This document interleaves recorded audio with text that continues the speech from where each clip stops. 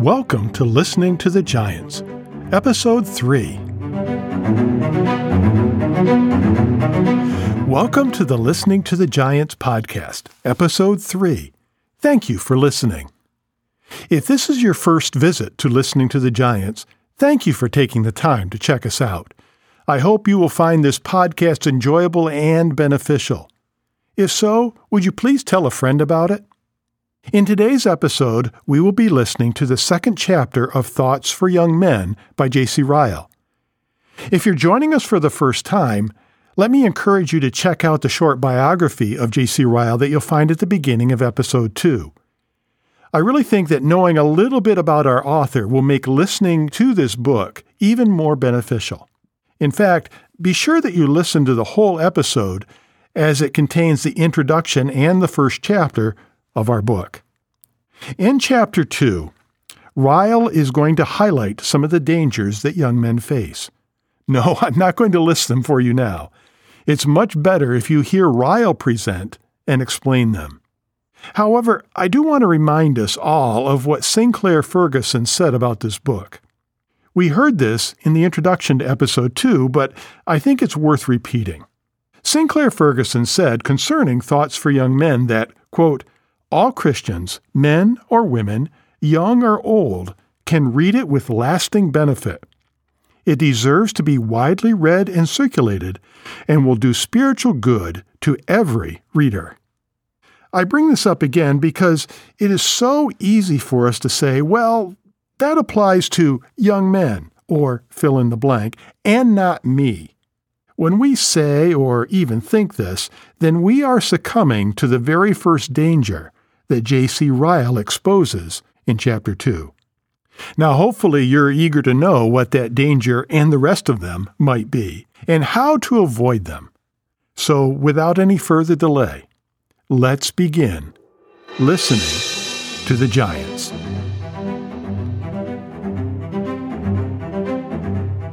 Chapter 2, Dangers of Young Men. In the second place, there are some special dangers against which young men need to be warned. One danger to young men is pride. I know well that all souls are in fearful peril. Old or young, it matters not, all have a race to run, a battle to fight, a heart to mortify, a world to overcome, a body to keep under, a devil to resist. And we may well say, who is sufficient for these things? But still, every age and condition has its own peculiar snares and temptations, and it is well to know them. He that is forewarned is forearmed. If I can only persuade you to be on your guard against the dangers I am going to name, I am sure I shall do your souls an essential service. Pride is the oldest sin in the world. Indeed, it was before the world. Satan and his angels fell by pride. They were not satisfied with their first estate. Thus pride stocked hell with its first inhabitants. Pride cast Adam out of paradise. He was not content with the place God assigned him. He tried to raise himself and fell. Thus sin, sorrow, and death entered in by pride. Pride sits in all our hearts by nature. We are born proud. Pride makes us rest satisfied with ourselves. Think we are good enough as we are. Stop our ears against advice. Refuse the gospel of Christ. Turn everyone to his own way. But pride never reigns anywhere so powerfully as in the heart of a young man. How common it is to see young men heady, high-minded, and impatient of counsel. How often they are rude and uncourteous to all about them, thinking that they are not valued and honored as they deserve. How often they will not stop to listen to a hint from an older person. They think they know everything. They are full of conceit of their own wisdom. They reckon elderly people, and especially their relations, stupid and dull and slow. They fancy they want no teaching or instruction themselves. They understand all things. It makes them almost angry to be spoken to. Like young horses, they cannot bear the least control. They must needs be independent and have their own way. They seem to think, like those whom Job mentioned, "We are the people, and wisdom shall die with us." Job 12:2. And this is all pride. Such a one was Rehoboam, who despised the counsel of the old experienced men who stood before his father, and hearkened to the advice of the young men of his own generation. He lived to reap the consequences of his folly. There are many like him. Such a one was the prodigal son in the parable, who must needs have the portion of goods which fell to him, and set up for himself. He could not submit to live quietly under his father's roof, but would go into a far country and be his own master. Like the little child that will leave its mother's hand and walk alone, he soon smarted for his folly. He became wiser when he had to eat husks with the swine. But there are many like him. Young men, I beseech you earnestly, beware of pride. Two things are said to be very rare sights in the world. One is a young man humble, and the other is an old man content. I fear this saying is only too true. Be not proud of your own abilities, your own strength, your own knowledge, your own appearance, your own cleverness. Be not proud of yourself and your endowments of any kind. It all comes from not knowing yourself in the world. The older you grow and the more you see, the less reason you will find for being proud. Ignorance and inexperience are the pedestal of pride. Once let the pedestal be removed, and pride will soon come down. Remember how often Scripture sets before us the excellence of a humble spirit. How strongly we are warned not to think of ourselves more highly than we ought to think. Romans 12:3. How plainly we are told, if any man think that he knoweth anything, he knoweth nothing yet as he ought to know. 1 Corinthians 8:2. How strict is the command, put on humbleness of mind. Colossians 3:12. And again, be clothed with humility. 1 Peter 5:5. Alas, this is a garment, of which many seem not to have so much as a rag. Think of the great example our Lord Jesus Christ leaves us in this respect. He washed the feet of his disciples, saying, "Ye should do as I have done to you." John 13:15. It is written, "Though he was rich, yet for your sakes he became poor." 2 Corinthians 8:9. And again, he made himself of no reputation, and took upon him the form of a servant, and was made in the likeness of men. And being found in fashion as a man, he humbled himself. Philippians 2:7-8. Surely to be proud is to be more like the devil and fallen Adam than like Christ. Surely it can never be mean and low-spirited to be like him. Think of the wisest man that ever lived, Solomon. See how he speaks of himself as a little child, as one who knew not how to go out or come in or manage for himself. 1 Kings 3:7-8. That was a very different spirit from his brother Absalom's, who thought himself equal to anything. Oh, that I were made judge in the land, that every man who hath any suit or cause might come unto me, and I would do him justice. 2 Samuel 15:4. That was a very different spirit from his brother Adonijah's, who exalted himself, saying, I will be king. 1 Kings 1:5. Humility was the beginning of Solomon's wisdom. He writes it down as his own experience. Seest thou a man wise in his own conceit? There is more hope of a fool than of him. Proverbs 26:12. Young men, lay to your heart the scriptures here quoted. Do not be too confident in your own judgment. Cease to be sure that you are always right and others wrong. Be distrustful of your own opinion when you find it contrary to that of older men than yourselves, and especially to that of your own parents. Age gives wisdom, and therefore deserves respect. It is a mark of Elihu's wisdom in the book of Job that he waited till Job had spoken because they were older than himself. Job 32:4. And afterwards he said, I am young, and you are very old. Wherefore I was afraid, and durst not show you mine opinion. I said, days should speak, and multitude of years should teach wisdom. Job 32:6-7. Modesty and silence are beautiful graces in young people. Never be ashamed of being a learner. Jesus was one at 12 years. When he was found in the temple, he was sitting in the midst of the doctors, both hearing them and asking them questions.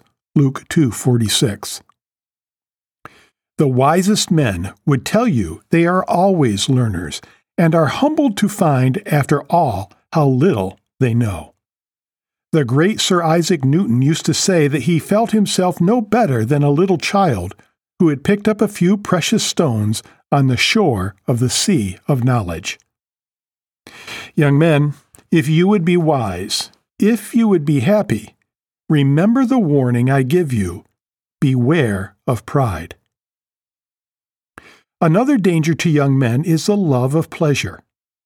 Youth is the time when our passions are strongest, and like unruly children, cry most loudly for indulgence. Youth is the time when we have generally most health and strength. Death seems far away, and to enjoy ourselves in this life seems everything. Another danger to young men is the love of pleasure. Youth is the time when our passions are strongest, and like unruly children, cry most loudly for indulgence.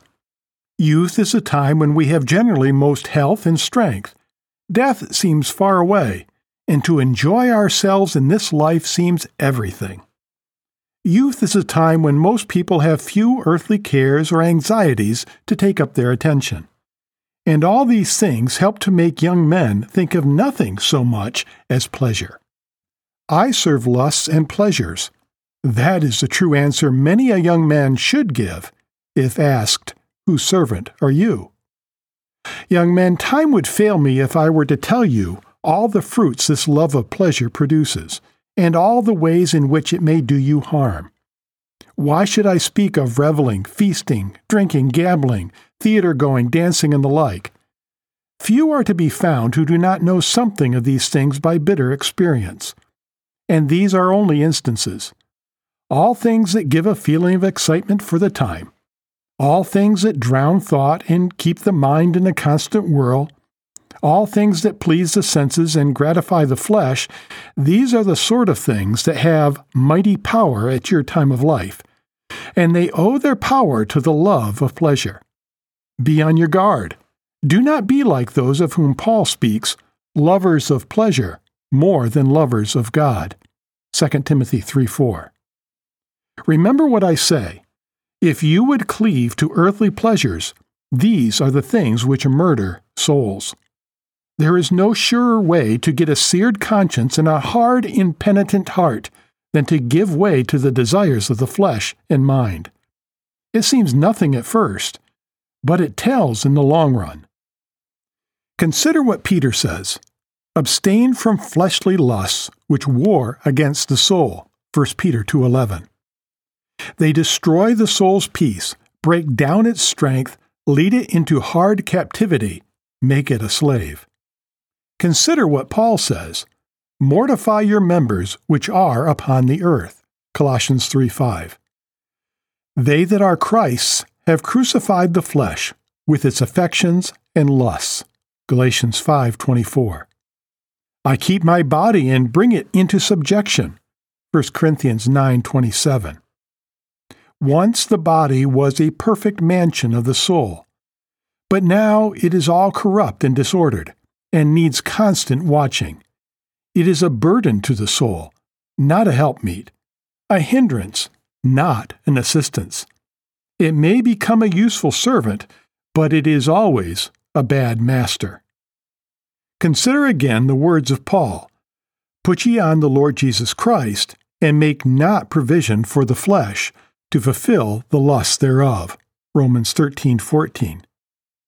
These, says Leighton, are the words, the very reading of which so wrought with Augustine, that from a licentious young man he turned to a faithful servant of Jesus Christ.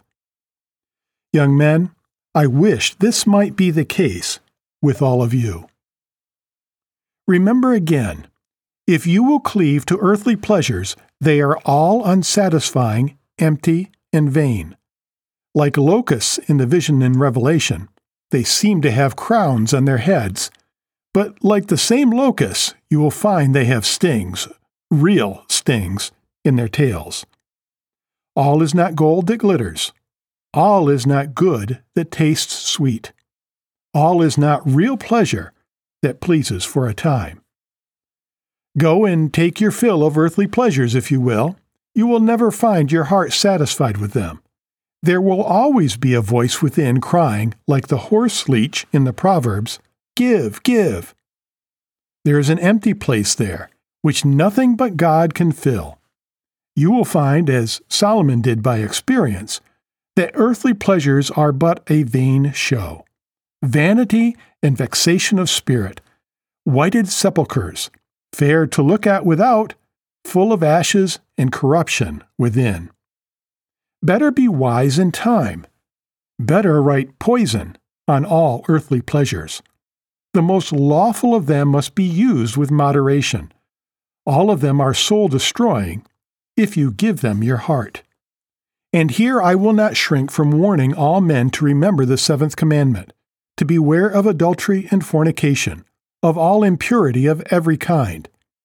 I fear there is often a want of plain speaking on this part of God's law. But when I see how prophets and apostles have dealt with this subject, when I see the number of young men who walk in the footsteps of Reuben, and Hophni, and Phinehas, and Amnon, I, for one, cannot, with a good conscience, hold my peace. I doubt whether the world is any better for the excessive silence which prevails upon this commandment. For my own part, I feel it would be false and unscriptural delicacy in addressing young men not to speak of that which is preeminently the young man's sin. The breach of the seventh commandment is the sin above all others that, as Hosea says, takes away the heart, Hosea 4:11. It is the sin that leaves deeper scars upon the soul than any sin that a man can commit. It is a sin that slays its thousands in every age, and has overthrown not a few of the saints of God in time past.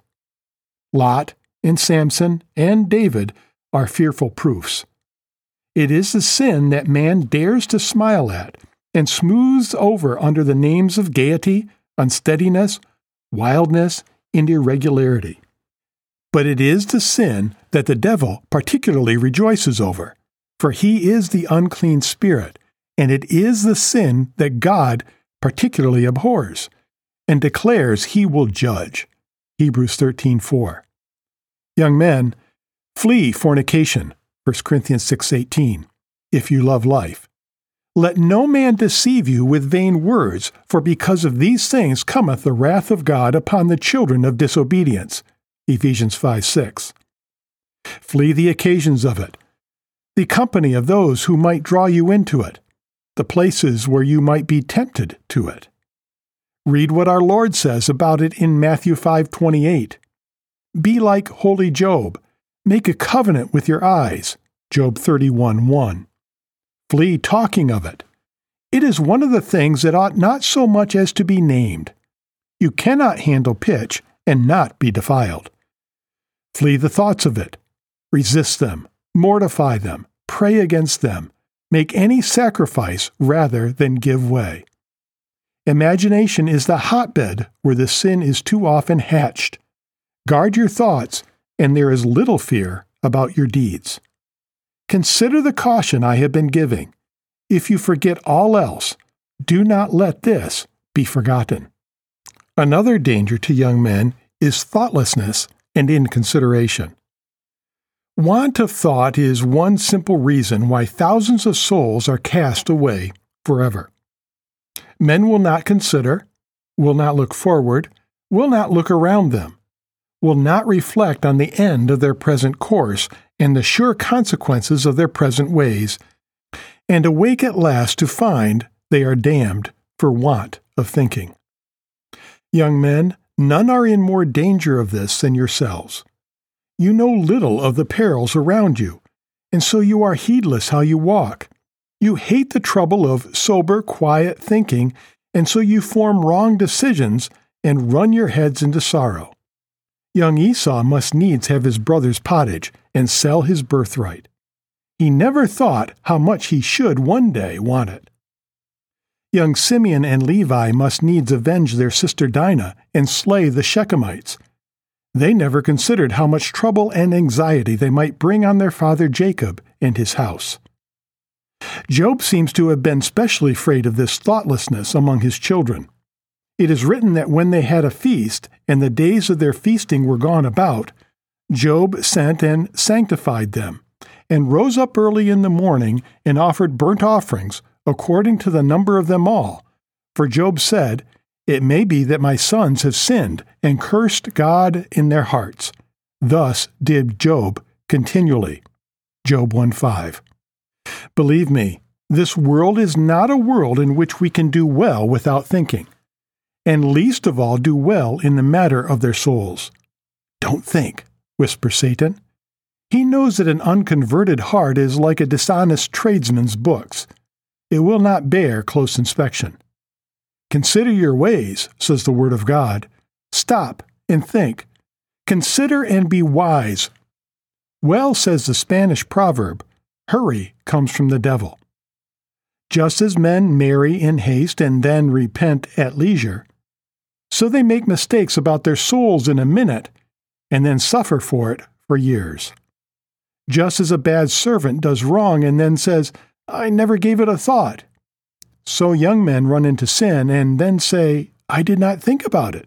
It did not look like sin." Not look like sin? What would you have? Sin will not come to you saying, "I am sin." It would do little harm if it did. Sin always seems good and pleasant and desirable at the time of commission. Oh, get wisdom, get discretion. Remember the words of Solomon, "Ponder the paths of thy feet, and let thy ways be established." Proverbs 4:26. It is a wise saying of Lord Bacon, "Do nothing rashly. Stay a little, that you may make an end the sooner." Some, I dare say, will object that I am asking what is unreasonable, that youth is not the time of life when people ought to be grave and thoughtful. I answer, there is little danger of there being too much so in the present day. Foolish talking and jesting and joking and excessive merriment are only too common. Doubtless there is a time for all things, but to be always light and trifling is anything but wise. What says the wisest of men? "It is better to go to the house of mourning than to go to the house of feasting, for that is the end of all men, and the living will lay it to heart. Sorrow is better than laughter, for by the sadness of the countenance the heart is made better. The heart of the wise is in the house of mourning, but the heart of fools is in the house of mirth." Ecclesiastes 7:2-4.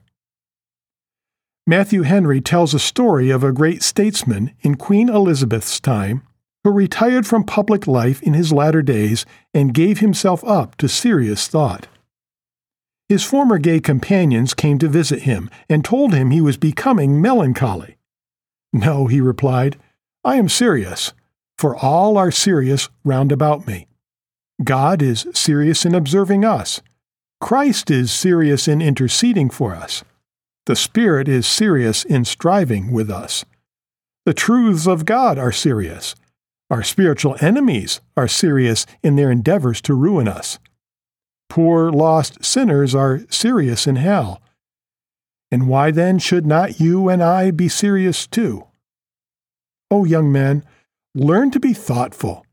Learn to consider what you are doing and whither you are going. Make time for calm reflection. Commune with your own heart and be still. Remember my caution. Do not be lost merely for the want of thought. Another danger to young men is contempt of religion. This is also one of your special dangers. I always observe that none pay so little outward respect to religion as young men. None attend so badly on means of grace. None take so little part in our services when they are present at them, use Bibles and prayer books so little, sing so little, listen to preaching so little. None are so generally absent at prayer meetings and lectures and all such weekday helps to the soul. Young men seem to think that they do not need these things, that they may be good for women and old men, but not for them. They appear ashamed of seeming to care about their souls. One would almost fancy they reckoned it a disgrace to go to heaven at all. And this is contempt of religion. It is the same spirit which made the young people of Bethel mock Elisha. And of this spirit I say to all young men, beware. If it be worthwhile to have a religion, it is worthwhile to be in earnest about it. Contempt of holy things is the high road to infidelity. Once let a man begin to make a jest and joke of any part of Christianity, and I am never surprised to hear that he has turned out a downright unbeliever. Young men, have you really made up your minds to this?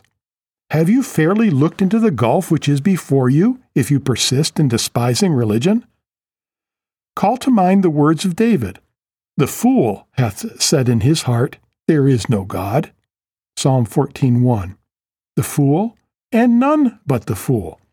He has said it, but he has never proved it. Remember, if there was a book which has been proved true from the beginning to end, and by every kind of evidence, that book is the Bible. It has defied the attacks of all enemies and fault-finders. The word of the Lord is indeed tried. Psalm 18:30. It has been tried in every way, and the more it has been tried, the more evidently has it been shown to be the very handiwork of God Himself. What will you believe if you do not believe the Bible? There is no choice but to believe something ridiculous and absurd. Depend on it, no man is so grossly credulous as the man who denies the Bible to be the Word of God. And if it be the Word of God, take heed that you despise it not. Men may tell you there are difficulties in the Bible, things hard to understand. It would not be God's book if there were not. And what if there are? You do not despise medicines because you cannot explain all that your doctor does by them. But whatever men may say, the things needful to salvation are as clear as daylight.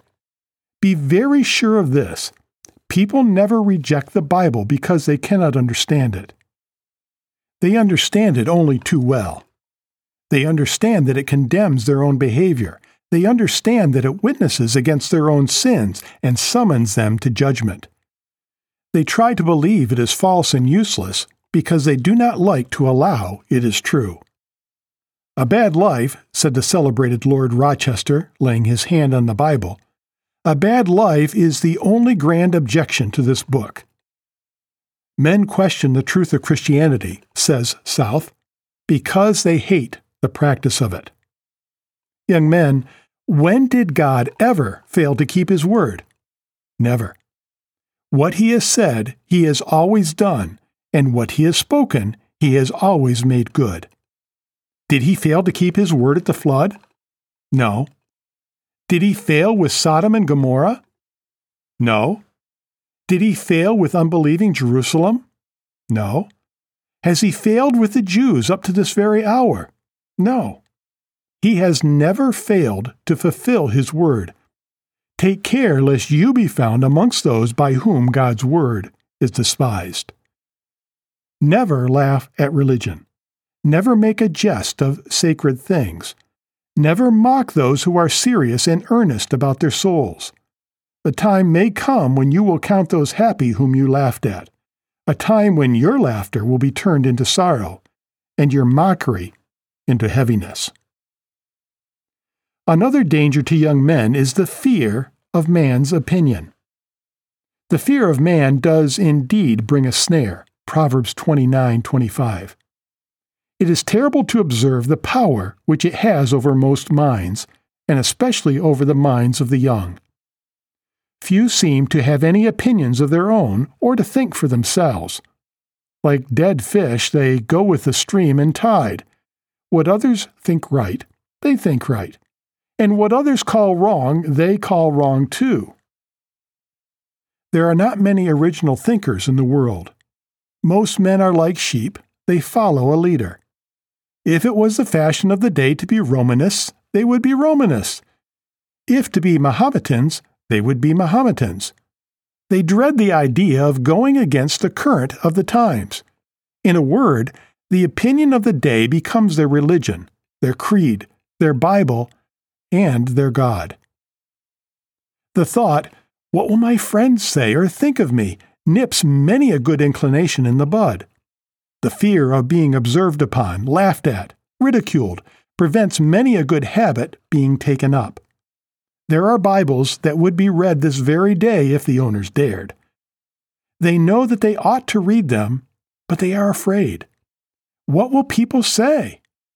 There are knees that would be bent in prayer this very night, but the fear of man forbids it.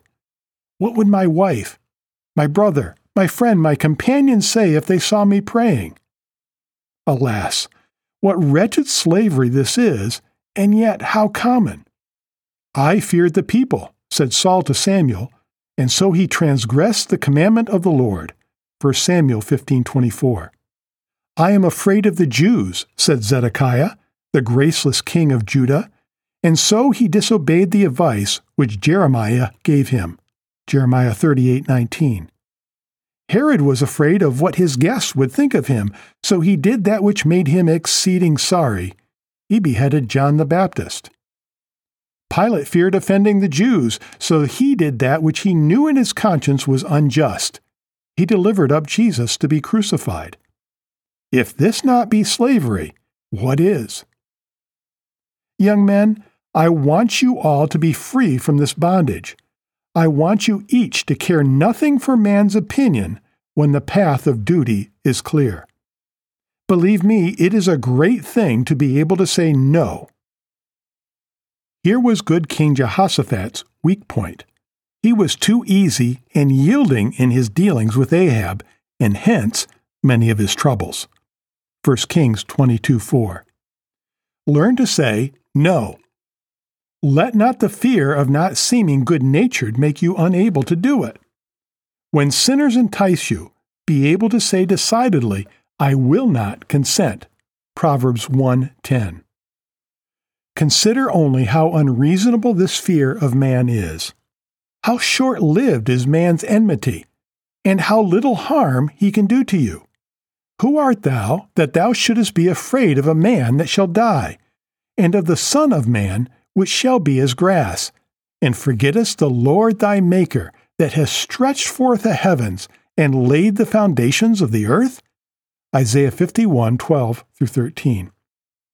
And how thankless is this fear! None will really think better of you for it. The world always respects those most who act boldly for God. Oh, break these bonds and cast these chains from you. Never be ashamed of letting men see you want to go to heaven. Think it no disgrace to show yourself a servant of God. Never be afraid of doing what is right. Remember the words of the Lord Jesus. Fear not them which kill the body, but are not able to kill the soul, but rather fear him which is able to destroy both soul and body in hell. Matthew 10:28. Only try to please God, and he can soon make others pleased with you. When a man's ways please the Lord, he maketh even his enemies to be at peace with him. Proverbs 16:7. Young men, be of good courage. Care not for what the world says or thinks. You will not be with the world always. Can man save your soul? No. Will man be your judge in the great and dreadful day of account? No. Can man give you a good conscience in life, a good hope in death, a good answer in the morning of resurrection? No, no, no. Man can do nothing of the sort. Then fear not the reproach of men, neither be afraid of their revilings, for the moth shall eat them up like a garment, and the worm shall eat them like wool. Isaiah 51, 7-8. Call to mind the saying of good Colonel Gardner, I fear God, and therefore I have none else to fear. Go and be like him. Such are the warnings I give you. Lay them to heart. They are worth thinking over. I am very much mistaken if they are not greatly needed. The Lord grant they may not have been given you in vain.